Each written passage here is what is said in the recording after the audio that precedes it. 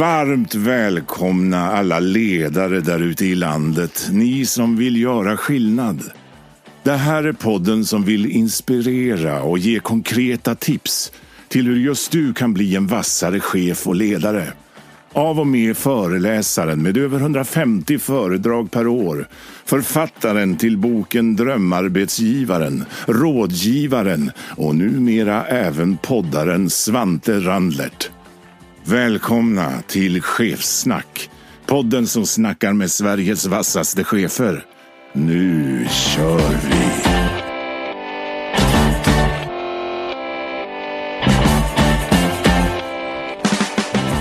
Samuel Skott, Tele2 Sverige VD, välkommen. Tack snälla. Hur lever livet, Samuel? Ja, men det lever väl alldeles utmärkt. Ja, berätta lite mer. Vad händer? Vad händer? Ja, vad händer inte? Ja, men det är ju det är intressant. Ja, var ska vi börja någonstans? Ja, men dels är vi på en fantastiskt spännande resa med Tele2. Tele2 var född utmanare, fortsätter utmana och nu händer det spännande grejer. Ja, men det där ska vi prata mycket om idag. Och så vidare. Så att det är mycket förändring, vilket jag gillar. Du, hur känns det här med Chefssnack? Ja, sjukt inspirerande och lite väldigt hedervärt måste jag säga. Men också lite prestationsångest. Man kollade igenom en del av frågorna och bara... Den här frågan har jag aldrig tänkt på förrän jag såg den i det här mejlet från Svante. Bara, vad fasen ska jag få åsikt om det här? Men det löser sig. Och du som är inbjuden gäst har så bra svar på frågan. Ja, men jag har inte kunnat fuska heller. För min första tanke var så här, bra, jag hinner lyssna på några. Men du har inte bara liksom, inte lagt ut dem än. Nej, men det är ju därför du är här då, för jag har full tillit och jag faktiskt vill ha dina tankar. Ja. Det är ju det som är, det är ju många som tycker man har rätt eller fel, men det är ju någonstans handlar om vad tycker du, det är därför du är som gäst. Tack. Ska vi köra igång? Det gör vi. Vi börjar väldigt lätt och enkelt. Jag kommer att säga ett antal meningar, men jag kommer att sluta ungefär mitt i meningen och sen bara tar du vid med meningen. Okay. Jag säger kort, du svarar kort. Ja. Är du redo, Samuel Skott? Ja. Bra ledarskap enligt mig, Samuel Skott, är? Ett ledarskap som är inspirerande, närvarande, lyssnande. Dåligt ledarskap enligt mig är? När man bara pratar, inte lyssnar. Jag blir stolt som ledare när? Min organisation fattar egna beslut som är vågade och gärna framgångsrika. Gärna framgångsrika också, det är bra. Jag blir förbannad som ledare när? Folk snackar skit, ljuger och håller på att hugga varandra i ryggen. Min största ledarskapsförebild är? Fan vad bra fråga. Ingen aning. Jag leder efter ledarskapsmottot.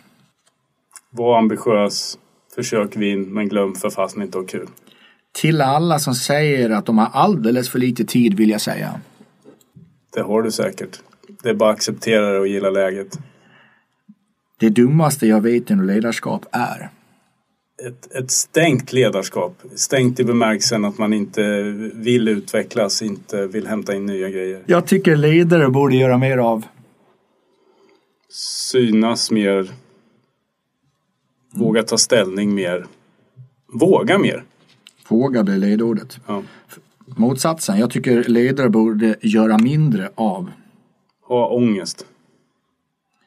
Inom ledarskap så blir jag mest engagerad av? Att vinna tillsammans. Härligt. Känner du att vi är igång? Ja, men hyfsat ändå. Det känns som du är sjukt bra igång. Jag är lite svajig, men jag ska ta mig, jag lovar. Jag tycker du är igång som bara det. Men du, ledarskapsförebild, du hade inte riktigt där. Kan man jobba i en så kallad Stenbeck-sfär utan att ha Jan som förebild? Ja, men det är klart att Jan är en förebild, men man hämtar inspiration av många saker. Jag hämtar inspiration från Jan kring liksom hela entreprenörsandan. Att våga, just det här med våga utmana. Har man så säkra pengar i en viss industri som man sen skiter i eller egentligen mjölkar ur för att satsa i något helt nytt, okänt. Det tycker jag är inspirerande. Jag hämtar mycket inspiration av min nuvarande chef, Allison. Berätta lite, vad har hon som största styrka eller någonting du har förebild som? Dels tycker jag att hon är en väldigt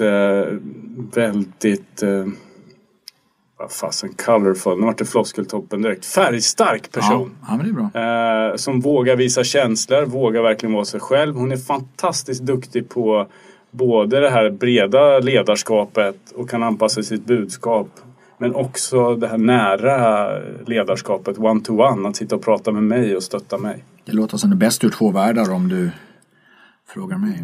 Det är det verkligen, där är hon en förebild. Du använde ordet våga några gånger. Berätta lite mer. Ja, men det enda man vet är att man vet inte allt. Så det handlar om att våga fatta beslut med lagom mycket information. Hur tillåter man som Sverige-VD, eller tillåter det fel ord, hur får du till det där i din organisation? Genom att ha tydliga värderingar och en tydlig kultur som dels tillåter folk att fatta beslut, som tillåter folk att göra misstag då och då och lära sig av dem, men som framförallt ger stöd i ryggen. Så att om jag står där vid ett vägskäl, då vet jag tack vare våra värderingar om jag ska gå vänster eller höger. Jag behöver inte fråga någon. Jag kör. Och det är lite det här med, liksom, ni är ju utmanare och alltid varit. Har man inte in den potentialen och ambitionen, det blir ju svårt att vara utmanare då. Nej, men det är ju, vi har alltid haft, och jag gillar den bilden av att man har ett mål, man har en stjärna dit man vill och så kan man ha en strategi dit. Och sen så har man en kultur, värderingar som bestämmer hur ska vi jobba, hur vill vi ta oss dit.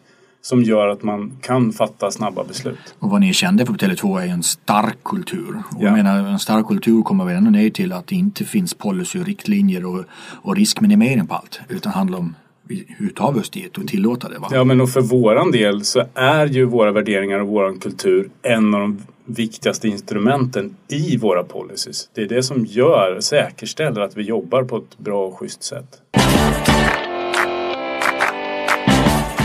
Lite bakåt då, det är nog fakta liksom. Någonstans 2005 kom du in som trainee och idag är man Sverige-VD. Vad hade Samuel Skott 2005 velat veta som Samuel Skott 2018 på hösten vet om? Mer om mig själv. Det jag upplever, en av de viktigaste resorna som jag har gjort under de här åren att utveckla mig som chef är att faktiskt lära mig mer om mig själv. Ja. Vad är det som kommer naturligt för mig och vad är det jag behöver träna på och kanske sätta en struktur för att göra, annars glömmer jag det. Då blir man ju väldigt ändå nyfiken på vad har du lärt om dig själv 2018 som du inte hade lärt dig då? Jag har lärt mig, då var jag nog kanske också mer sakorienterad. Jag har alltid varit målfokuserad, alltid varit en vinnarskalle, en sån där som vi spelade Fia med knuff med familjen, vann inte jag så skickade jag den där brädskitet i väggen. Så det har jag naturligt. Det jag får träna på är mer liksom andra saker som också är viktiga. Att komma ihåg och fråga hur människor mår, hur man bygger kring team, liksom de känslomässiga aspekterna. Och jag har förstått genom att läsa på lite om det att du egentligen aldrig haft som mål egentligen att göra karriär. Jag går igång på att göra bra grejer. Det har jag alltid gjort. Det är det som jag vill göra bra saker, jag vill göra coola saker, jag vill vara med och göra coola saker. Det är det som driver mig. Och jag som sitter mitt emot mig och liksom visualiserar, det syns på hela dig. Och det är ju helt rätt. Och då kanske det andra kommer som en konsekvens då? Ja, men jag tror att där hade väl jag haft turen att hamna på ett bolag där sånt som jag är och där jag drivs av passar som hand i handske med företagets värderingar. Vad tror du själv att, vilka misstag gör du inte längre? Om vi säger den där Samuel Skott 2005-2006 kontra nu, förutom det du precis tog upp, vad är det mer för saker du inte längre gör? Jag vet inte om jag inte längre gör, men det jag gör bättre i alla fall. Jag tycker jag lyssnar bättre. Det jag inte gör är att jag inte väntar lika länge med feedback eller kritik eller någonting sånt, utan liksom tar det direkt. Ja. Jag kommer aldrig glömma mitt första så kallade svåra samtal jag skulle ha som chef. Var med en produktchef där kanske självbilden inte riktigt motsvarade förväntningarna, om man säger så. Och jag blåste upp det där och gick och övade och tränade i flera veckor och bara helsike, det kommer bli så jädra jobbigt att berätta det här för den här personen. Vi gick in, vi hade det här samtalet och så fort jag sagt det så tackar personen mig bara, men gud vad bra att du säger det här. Liksom, berätta mer, hur tycker du att jag ska tänka? Och du vet, då har jag gått i flera veckor och haft ångest för det där samtalet då. Så det är väl en sak som jag inte gör. Jag blåser inte upp saker och gör dem större än vad de är, och jag väntar inte för länge. För att citera min väldigt kloka fru som är från Småland som säger det är bara gjort. Exakt. Eller hur, va? Ja. Men om det var ett svårt beslut och lite du var inne på, Bästa beslut då? Ja, men jag tycker de bästa besluten är ju de ganska snabba besluten som man tar på lagom mycket information. Alltså där man inte ältar för mycket. Ja. Och några av de bästa besluten tycker jag har fattat har varit rekryteringar. Jag tycker just rekryteringsprocessen kan locka fram både det bästa och sämsta hos mig. Både som person och chef. Jag har haft processer där jag har dragit till med sån jädra chansning liksom. Gut feeling. Och det har blivit hur bra som helst. Och jag har rekryterat. Du vet, när jag har nördat ner mig och våndats. Och försökt vara så här tokrationell. Och så har det gått åt helvete. Så att, snabba beslut på lagom mycket information. Hur tillåter du det i din organisation då? För jag antar det börjar med dig. Ja. Men hur får du ner det? 2 saker. Ett är att ha en kultur. Alltså vara tydlig med att det är så här vi gör och det är okej. Och sen också leva enligt det själv. Det är väldigt mycket så att om jag gör så gör min ledningsgrupp så. Och om de gör så kommer deras grupp göra så fortsätter det hela vägen. Ja, jag har ju 3 barn och du har ju 3 barn. Och det blir väl i alla fall mig smärtsamt att inse att det är ju faktiskt inte vad jag säger utan vad jag gör. Så är det. Och det går väl att anamma väldigt mycket på det här. Till och med du som är högste Sverigechef. Ja, och så är det ju. Och vare sig man vill eller inte så tittar ju folk på en. Jag tycker vi lämnar backspegeln. Ja, det gör vi. Och egentligen hoppar över till nuläge. Och där är precis det du nyss sa är ju lite intressant. För att du har sagt att både när vi bygger en kultur som stödjer distansarbete. Och du själv har sagt att du mäter inte timmar på kontoret. Nej. Berätta mer. Ja, men våran grundpolicy är för helt enkelt sammanfattat. Vår arbetspolicy är för ditt och Tele2s bästa. Sunt förnuft. Om jag ska göra en uppgift och så känner jag att men den här kan jag göra hemma. Det passar mig bra och det kommer ge Tele2 mer värde. Ja, då ska du kunna göra den hemma. Det är liksom inte det. Vi mäter inte vart du är. Vi mäter inte hur många timmar du loggar. Däremot så är vi sjukt intresserade av vad du gör och hur du kan bidra med bra resultat. Och hur du gör det. Att du gör det på ett sätt som vi tycker är schysst och i linje med våra värderingar. Men det ligger lite våga bakom det också. För det du nu säger tror jag många kanske önskar eller tänker men faktiskt inte gör det i praktiken. Nej. Har du något tips till alla lyssnare där ute? Hur lyckas vi med det här då? Man måste skapa, dels måste man våga. Men man måste också vända på kuttingen och istället för att ha ett liksom övervakningssamhälle. Istället för att ha push, alltså att man trycker ut och man bestämmer och man övervakar, ha pull, skapa en miljö, skapa en situation som gör att folk vill komma till kontoret till exempel. För det finns en konflikt i det där. Jag älskar teamwork, jag älskar att ses tillsammans, jag älskar att liksom stänga in sitt rum med en whiteboard och så ritar man liksom och så knäcker man grejer och bara yes, nu kör vi liksom. Och den är inte lika lätt att få via en videokonferens, även om det blir bättre och bättre. Liksom. Så det tror jag, det är väl den stora utmaningen och något som jag tänker mycket på och försöker jobba med. Och det där är ju en reflektion på det är ju att vi vill ge mer och mer förtroende. För det har vi läst både i managementböcker och lyssnat på poddar och allting.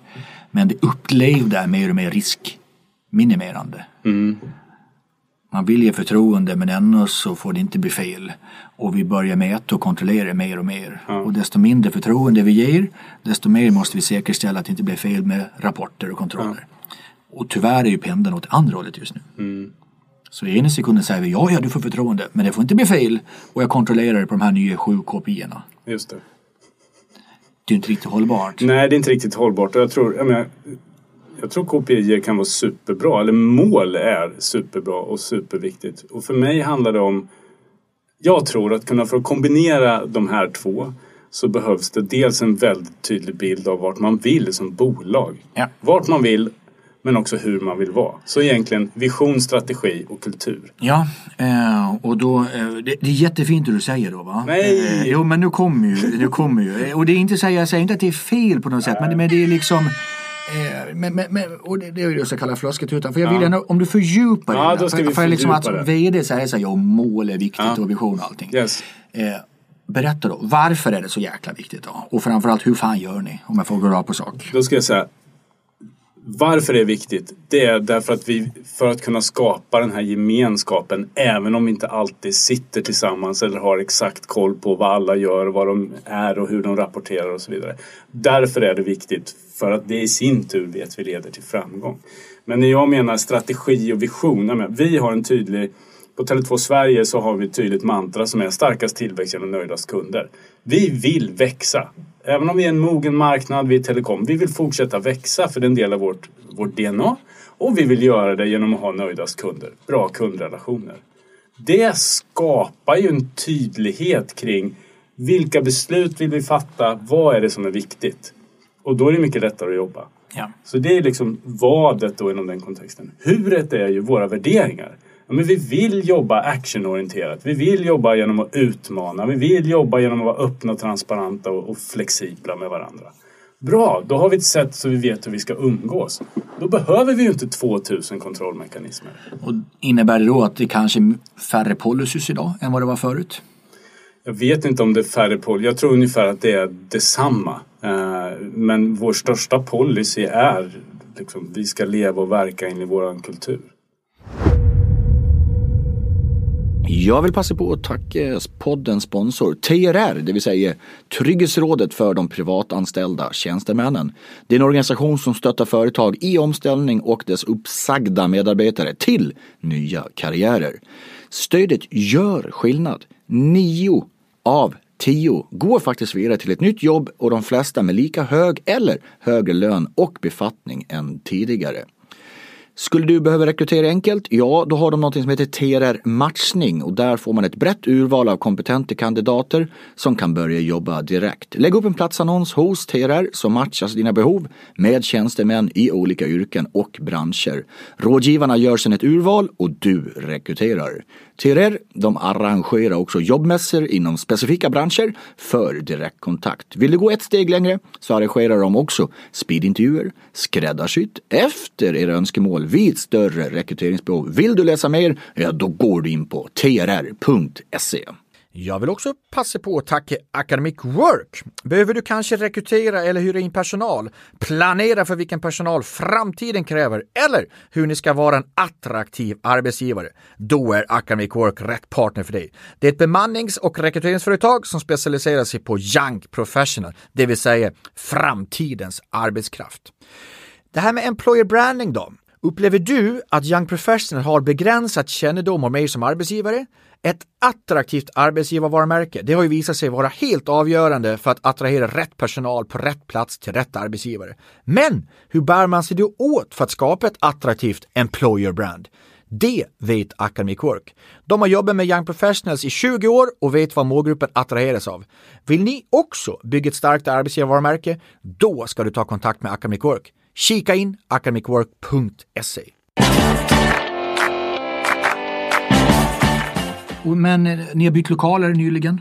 Ni har fått väldigt mycket lovord och snack på stan att jag var på Tele2-kontoret och där satt Sverigeveden Samuel Skott hade one-to-one i en soffa mitt i lokalen. Alltså, det börjar bli rykten om det här. Berätta lite, vad har ni lyckats med där borta? Ja, men där kan man verkligen snacka om och våga. Vi satt ju och nu pratar vi vårt huvudkontor, vi finns i hela Stockholm, men det här är huvudkontoret i Kista då. Vi satt i ganska nedgångna lokaler i Kista, gamla fabrikslokaler som sedan länge hade passerat bäst före datum.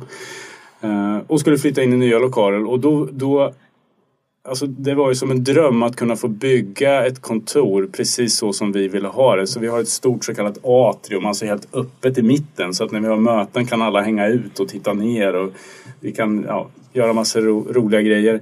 Och sen så har vi valt ett i princip helt aktivitetsbaserat arbetssätt. Och det har inte alla stycken varit lätt, men att göra de här sakerna tillsammans har funkat fantastiskt bra. Vad har ni stött på för utmaningar då?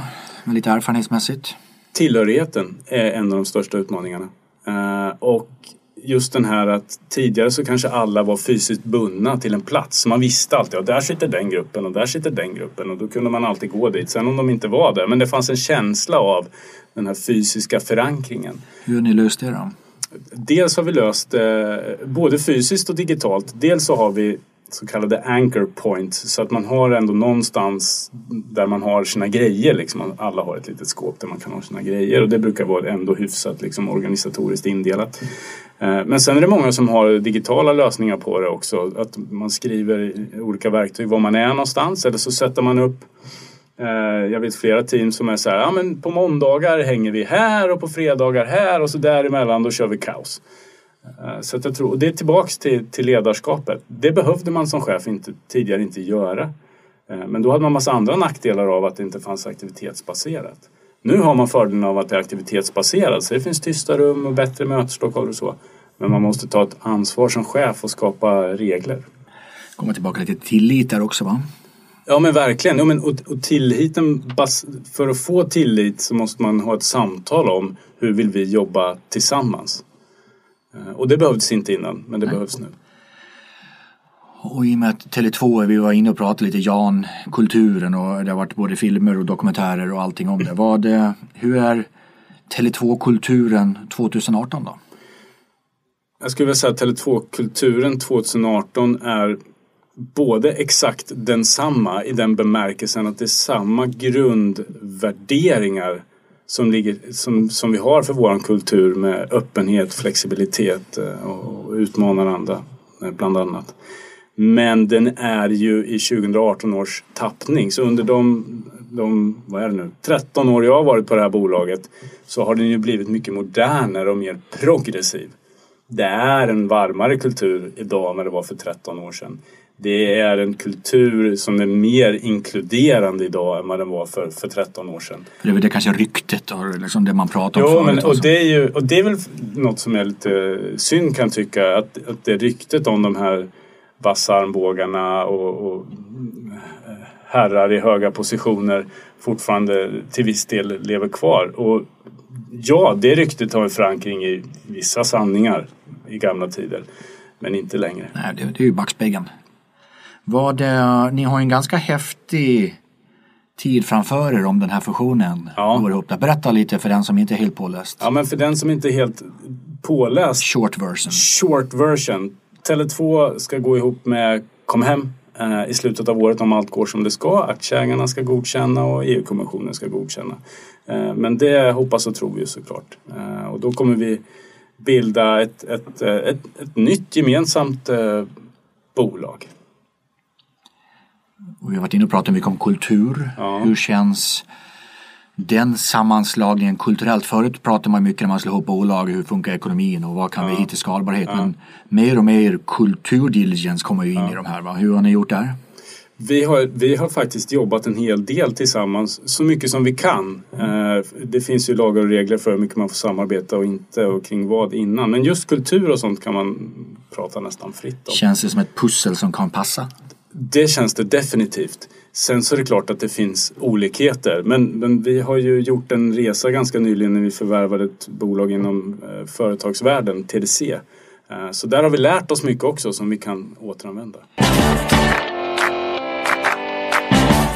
En gång per avsnitt så tar jag upp något sorts dilemma som jag upplever lite finns i organisationer. Och självklart tyckte det här var extra kul att ta upp just med dig som kommer från butiksledet. Du kan kundvärde och säljer, verkligen utstrålar allt det här. Och någonting jag ser i ett dilemma lite, jag brukar kalla det för omvänd affärshierarki. Att när jag träffar mycket koncernledningar så, nu ska vi ha tillväxt. Du sa att ni ska ha starkast tillväxt här. Och då är det så lätt att 1. Vi måste ha in massor nya kunder. Och så är det full fokus på det. 2. Herregud, nu måste ha nya medarbetare. Och sen någonstans 3. Ja, vi har det lite kunder också. Ja. Och hela vägen längst bak, just fasen, några medarbetare ska vi ta hand om också. Men starkast tillväxt är så enormt mycket på nya kunder och nya kanske eventuella medarbetare. Vad om vi ska vända på det? Att kanske våra befintliga medarbetare som är engagerade löser att vi får mer kunder. Och på någonstans ta hand om de kunderna vi har. Lite som Petter Stordalen säger framgångsrikt, sälj en jordgubbe till och sälj de jordgubbarna vi har på något sätt. Och sen via ambassadörskap så kommer ännu fler kunder. Det var inte så ni liksom etablerade Comviq lite, att hade man Comviq så alla vänner bara, men det är klart du måste ha Comviq också. Ja, nej, men absolut. Ja, men exakt. Och är man en mer mogen marknad som vi faktiskt är, men då måste man ha ett större fokus på befintliga kunder. Det är liksom bara, för annars kommer inte den där tillväxten att komma. Så till och med Excel kommer säga det till slut till dig, även om du inte fattar innan. Men det som inte ändras är ju behovet av medarbetare. Jag gör inte så stor...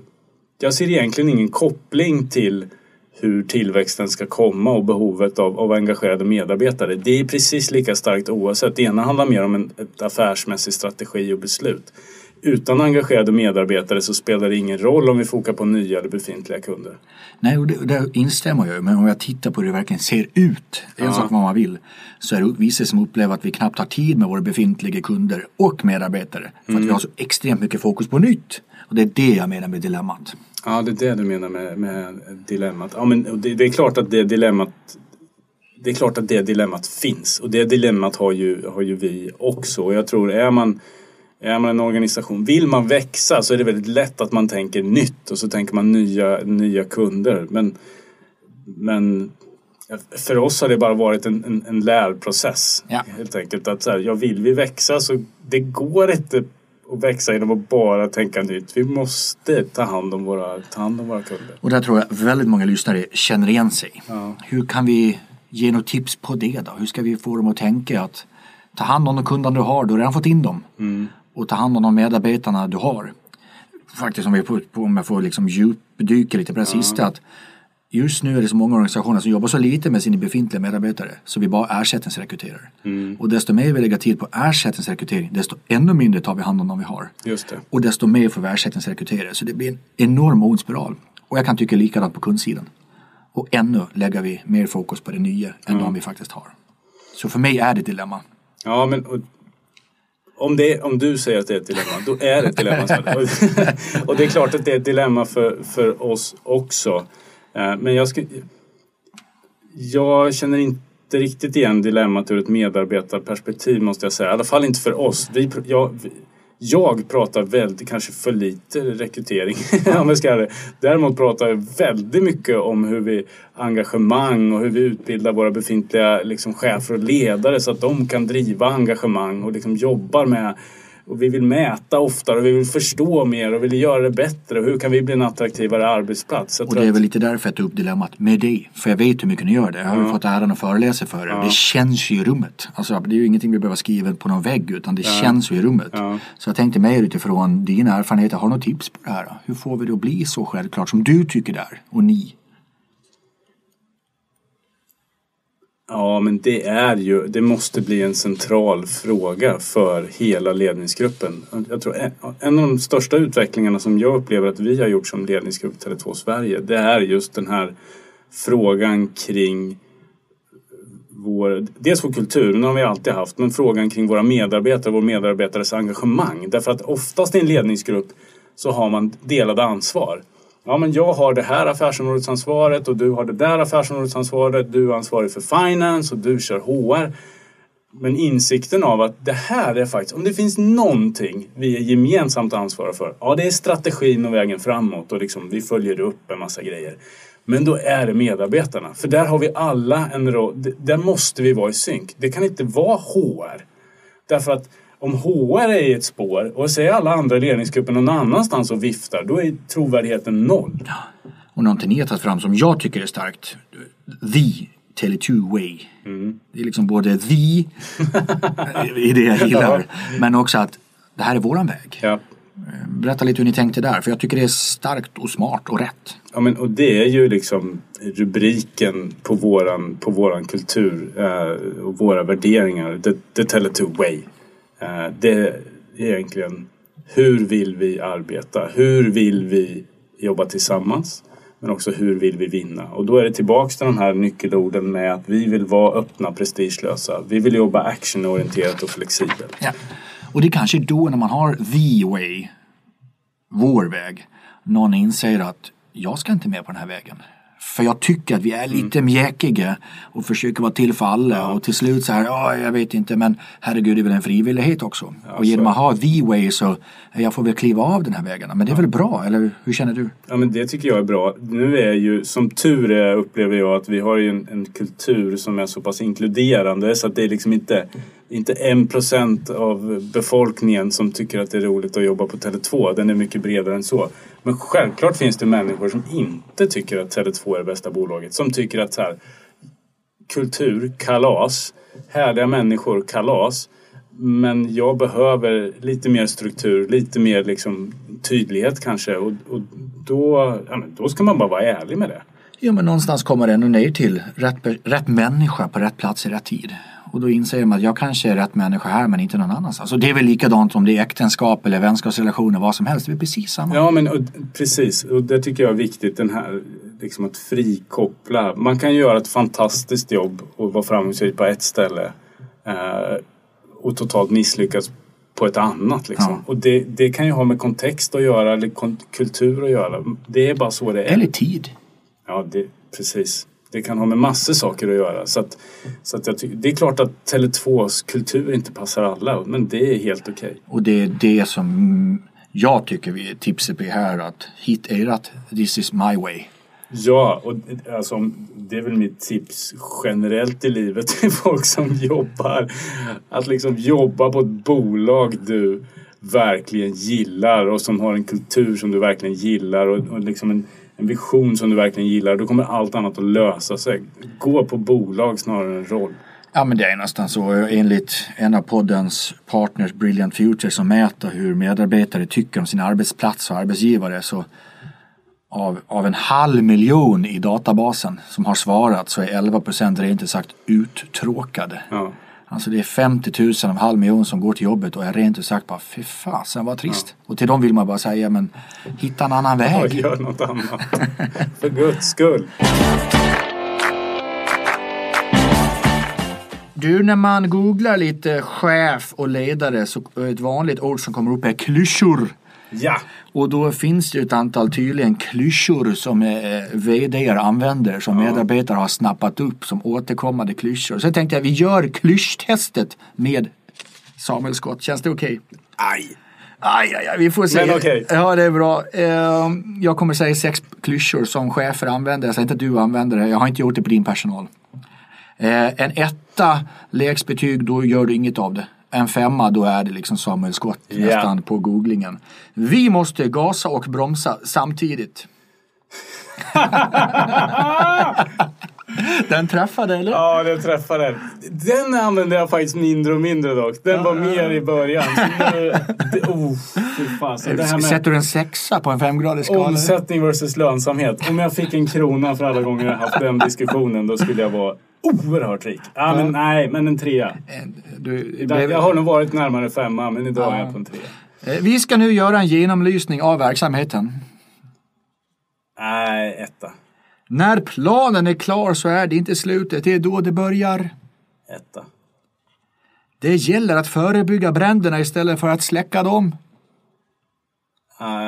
2. Det gäller nu att kraftsamla utifrån en helhetssyn. 1. Jag hör vad ni säger och tar det med mig. Men 2 ändå. Ja. Vilka av de här 6 tror du är vanligast chefer använder? Oj.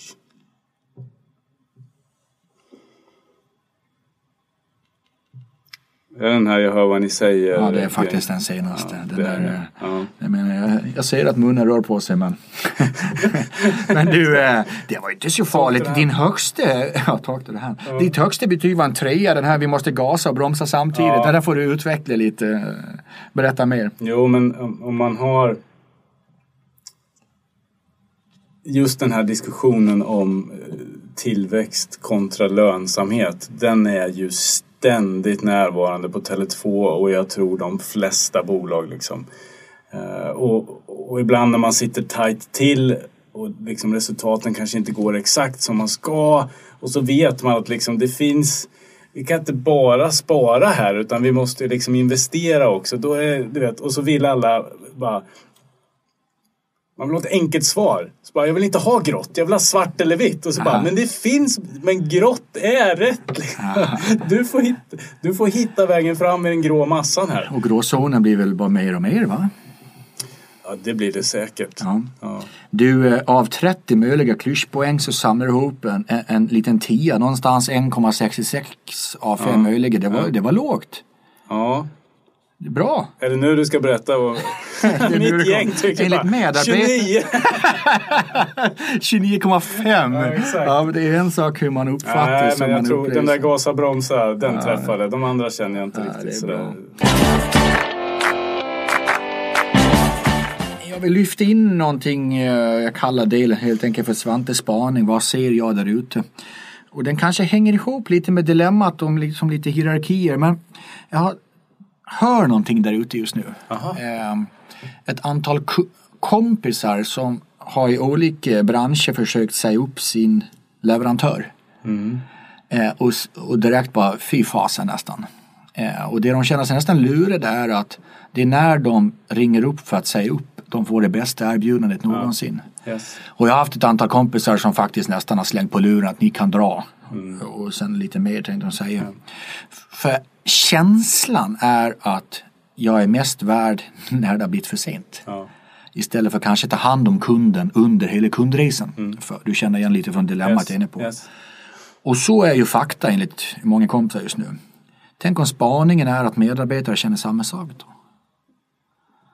Att det är när mot slutet man känner att nej, det här är inget bra och jag får ingenting och det är liksom ingen attention och allting. Det är då man får erbjudandena. Till och med vissa kanske blir chef. Tänk om vi skulle ta hand om dem vi har lite. Det är därför det kommer in lite. Men det är en spaning jag hör där ute att fler och fler vill byta oavsett om det är teleabonnent eller bredband eller el. Och det är då man får erbjudande. Till och med så här, tryck 5, då kommer man till det SWAT-team. Ta hand om dem vi har då.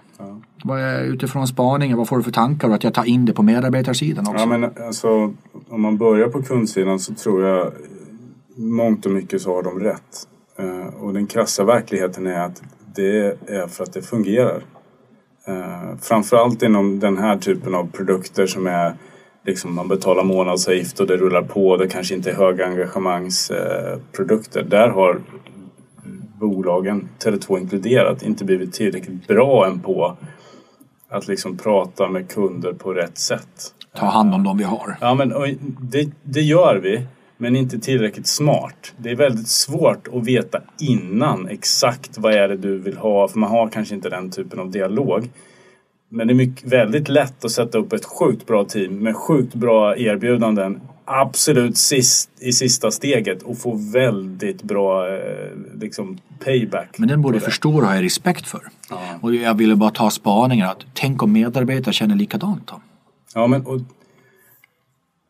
återigen då kopplat till min erfarenhet och Tele2. Jag är helt övertygad om att det är klart att det händer och det finns. Men jag tror faktiskt att på vårt bolag så har vi kommit längre när det gäller våra medarbetare ibland än när det gäller våra kunder. Men jag får väl se det positivt och tänka om vi gör det okej med medarbetarna så kommer vi också kunna göra det okej med kunderna. Men det är väl klart att vi också har människor som kommer med. Nu har jag fått ett erbjudande här och då helt plötsligt så kan man få något annat liksom i ersättningsväg.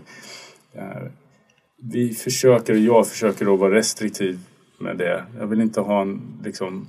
Och jag brukar säga till alla som rapporterar till mig och sådär, jag vet att det är mycket enklare ju högre chef man är har man större handlingsfrihet och jobbar man i ett kommersiellt bolag, speciellt kanske inom Stenbecksfären har man också väldigt mycket handlingsfrihet.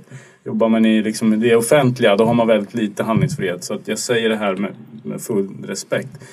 Då säger jag till alla så här, lön kan vi förhandla när som helst.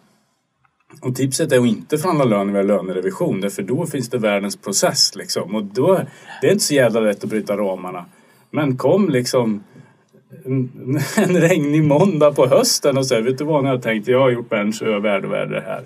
Ja, då tar vi den diskussionen liksom. Så att jag tror att det är klart att man som leverantör och som arbetsgivare måste göra ett bättre jobb. Men som kund och anställd så kan man faktiskt också ta sig själv i kragen och våga säga till. Man styr sitt eget öde också, på tal om det här med Allt kan inte vara ens ansvar. Nej, men faktiskt. Och ett återkommande ord i de andra poddarna vi spelar in lite självledarskap. Som ett ord som självklart kommer upp. Och jag vet inte om man ska vara klyschtuta på. Men det är någonstans it takes two to tango på något sätt. Ja. Man kan inte bara sitta på hälarna och vänta på att jag nu har inte fått någonting. Nej. Lite som jag hör ibland vissa medarbetare säga att det är 2 år sedan jag var på kurs. Jag har inte lärt mig något nytt på 2 år. Nej. Men, och det här är ett ganska stort men. Det som är företagets ansvar och det som är chefens ansvar, det kan man inte delegera i någon annan. Det är att skapa ett klimat där alla känner att man kan ta upp den frågan en regnig dag, en måndag på hösten. Det är det viktiga ansvaret som jag har och alla chefer på Tele2 har. Och den här podden som kommer ut på måndag, det kommer innebära att Samuel ska ta 100 mejl på tisdag dagen efter där det ska löner förhandlas. Ja, men om det är konsekvensen, då blir jag faktiskt glad. För då betyder det att då har vi öppnat upp och då kan vi ha en dialog. Och det betyder inte att alla kommer att få det. Men då är man i alla fall öppen med förväntningar och så har man en diskussion. Och det är ett sånt klimat jag vill ha.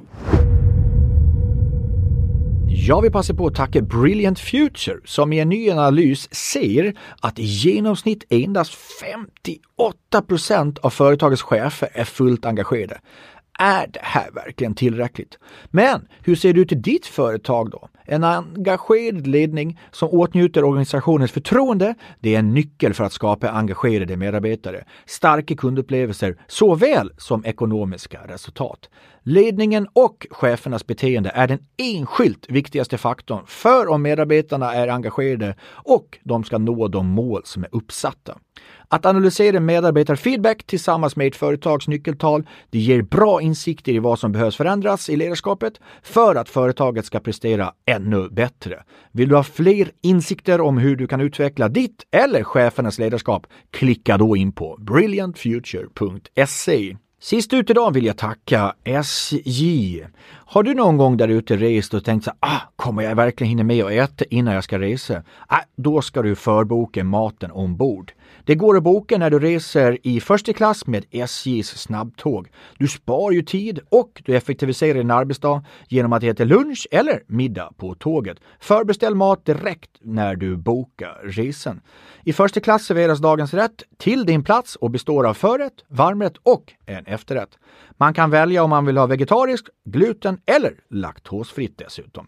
Är man inte sugen på dagens rätt kommer man alltid välja någonting annat. Till exempel räksmörgåsen. Och vet du en sak?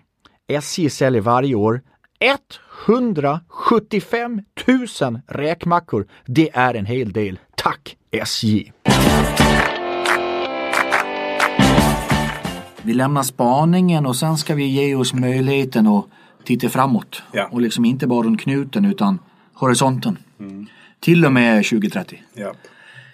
Sjukt svårt, vem fan vet vad som händer om 12 år. Jag tänkte säga att det är nu den här podden dör.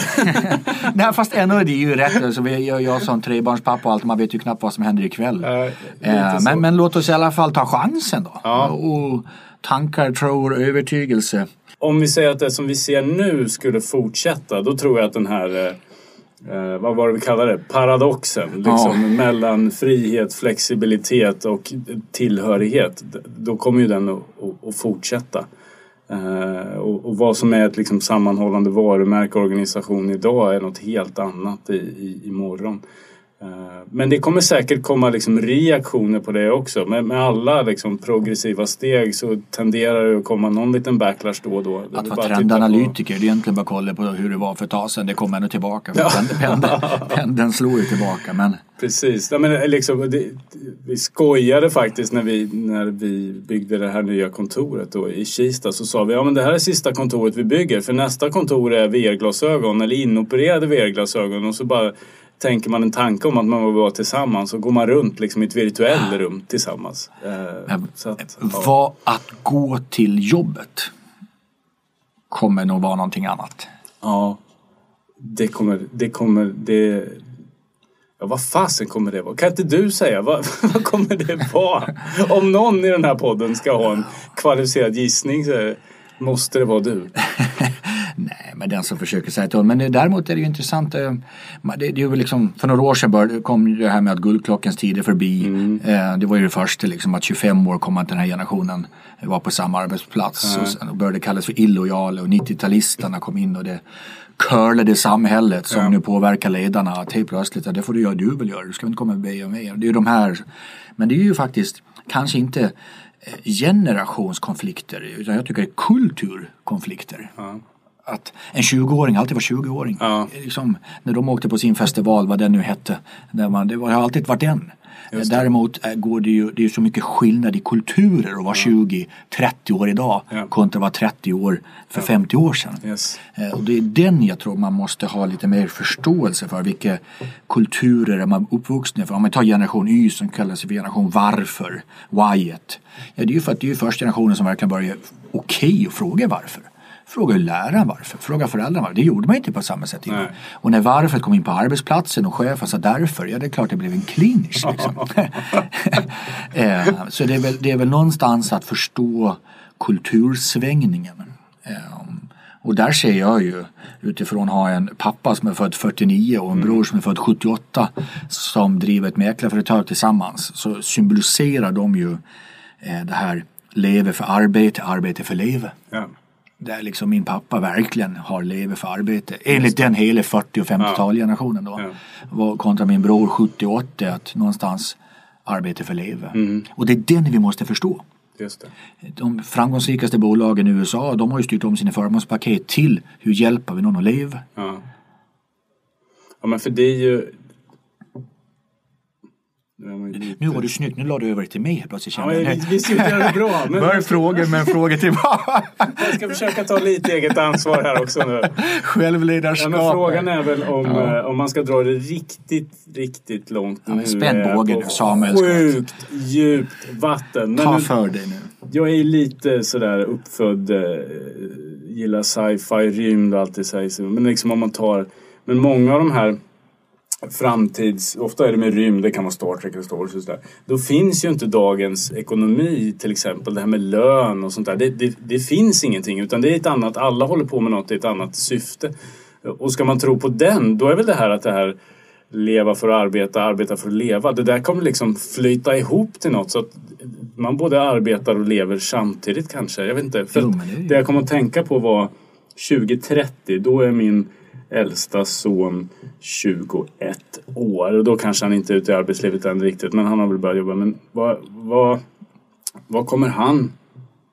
Ja, han kommer ju vara fullt liksom... Han kommer ju vara fullt digital. Han är ju total digital idag. Han gör ju allt.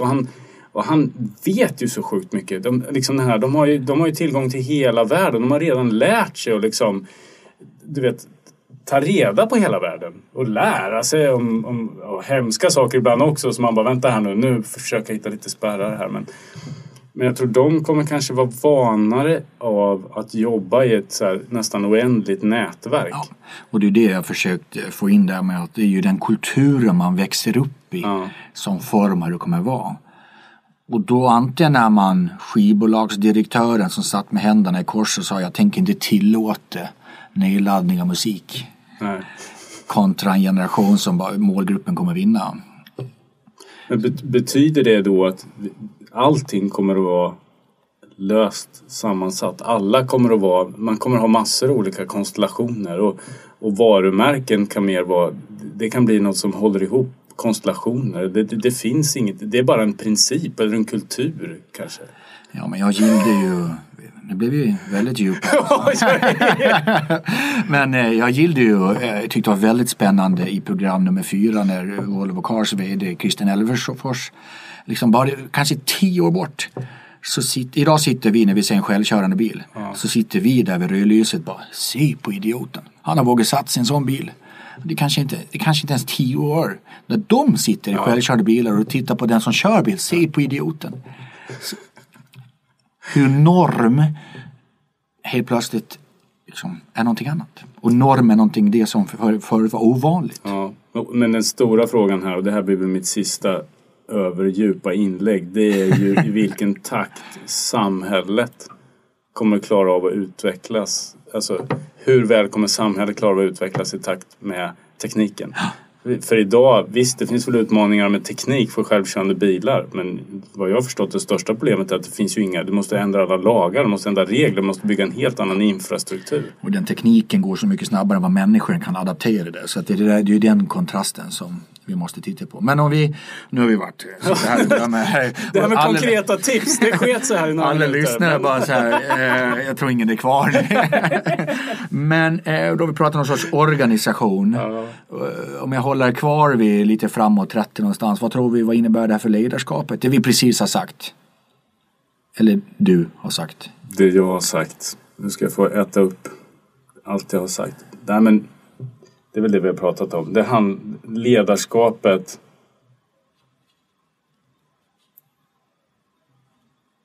Ja, men det handlar väl om att bygga. Det handlar om att bygga en miljö och en kultur som man vill vara i. Därför det kommer inte vara givet. Det kommer inte vara givet att man går till arbetet. Det kommer inte vara givet att min lojalitet ligger hos just den här arbetsgivaren. Inget av det kommer vara givet. Det kommer inte vara bestämt. Det måste förtjänas. Kanske. Nej, jag tror. Och det är väl bara att titta på hur siffrorna, hur många äktenskap som inte klarar sig ökar för varje år. Det måste vi ändå tillbaka till att man vill vara tillsammans och man är värdefull för varandra. Yes. Den dag man inte är värdefull för den andra, varken i kund, äktenskap eller vänskap, då har man inget värde.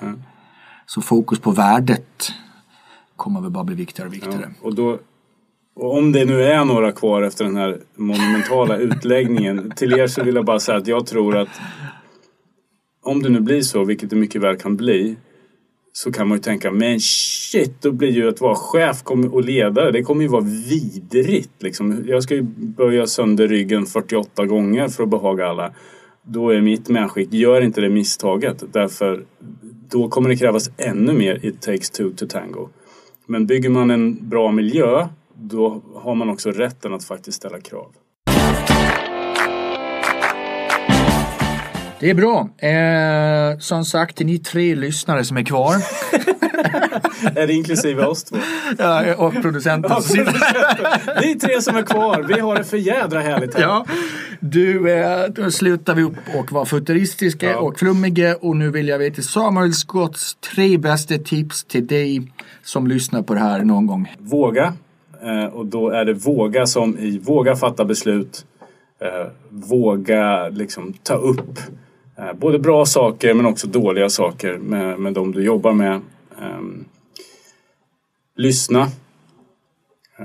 Se till att ha bra balans i hur mycket du instruerar och hur mycket du lyssnar. Och 3, försök att inte göra saker värre eller större än vad de är. Och det kan vara lättare sagt än gjort. Men det är okej att slappna av och skita lite grejer ibland. Det var mycket bra avslutande tips. Men du, vi är klara. Hur kändes det här? Ja, men det kändes... Det var som en resa. Jag kände mig lite trevande i början där. Famlade lite de här första grejerna jag skulle avsluta. Du tänkte att det här blir långt. Ja, jag tänkte, vad säger jag? Jag klarar inte ens att avsluta de här meningarna. Det är som när jag gick i skolan och man fick ett prov och man kollade på fråga nummer 1. Något nationellt prov i kemi och bara, jag får ta 2, den kan jag säkert. Och sen det kunde man inte heller. Nej, det kändes väldigt stolpigt där. Men sen känns det som vi kom igång. Svävade iväg så det bara sjöng om det. Men du knöt ihop det snyggt på slutet. Du ska nu få en grej här nu. Du ska få tänka vidare medan jag pratar vidare. Men det du ska tänka på, vilken låt symboliserar Samuel Scott som person och som ledare? Fundera på den medan du funderar. Självklart mina 3 lyssnare som är kvar vill jag tacka att ni har lyssnat så här långt. Jag vill tacka partners, för utan er så hade inte den här podden varit möjlig. Tack till Academic Work, Brilliant Future, SJ och TRR och självklart till dagens huvudgäst Samuel Scott. Podden produceras av Swedish Business och den ges ut av Great Result. Du finner allt om podden på chefsnack.se och i de sociala medierna så hittar vi Chefsnack självklart. Let upp våran grupp Chefsnack på LinkedIn, för där precis i denna stund så finns det extra materialet vad Samuel Scott tycker om X och Y. Ni får gå in och titta vad X och Y är. Till mina vänner som lyssnar, jag hoppas vi möts i lurarna snart igen. Häng med framåt. Till det Samuel Scott, vilken låt blev det? Det blev Rock'n'Roll All Night med Kiss. Till de tonerna så tycker jag helt enkelt att jag tackar dig för att du kom. Tack snälla för att jag fick vara med.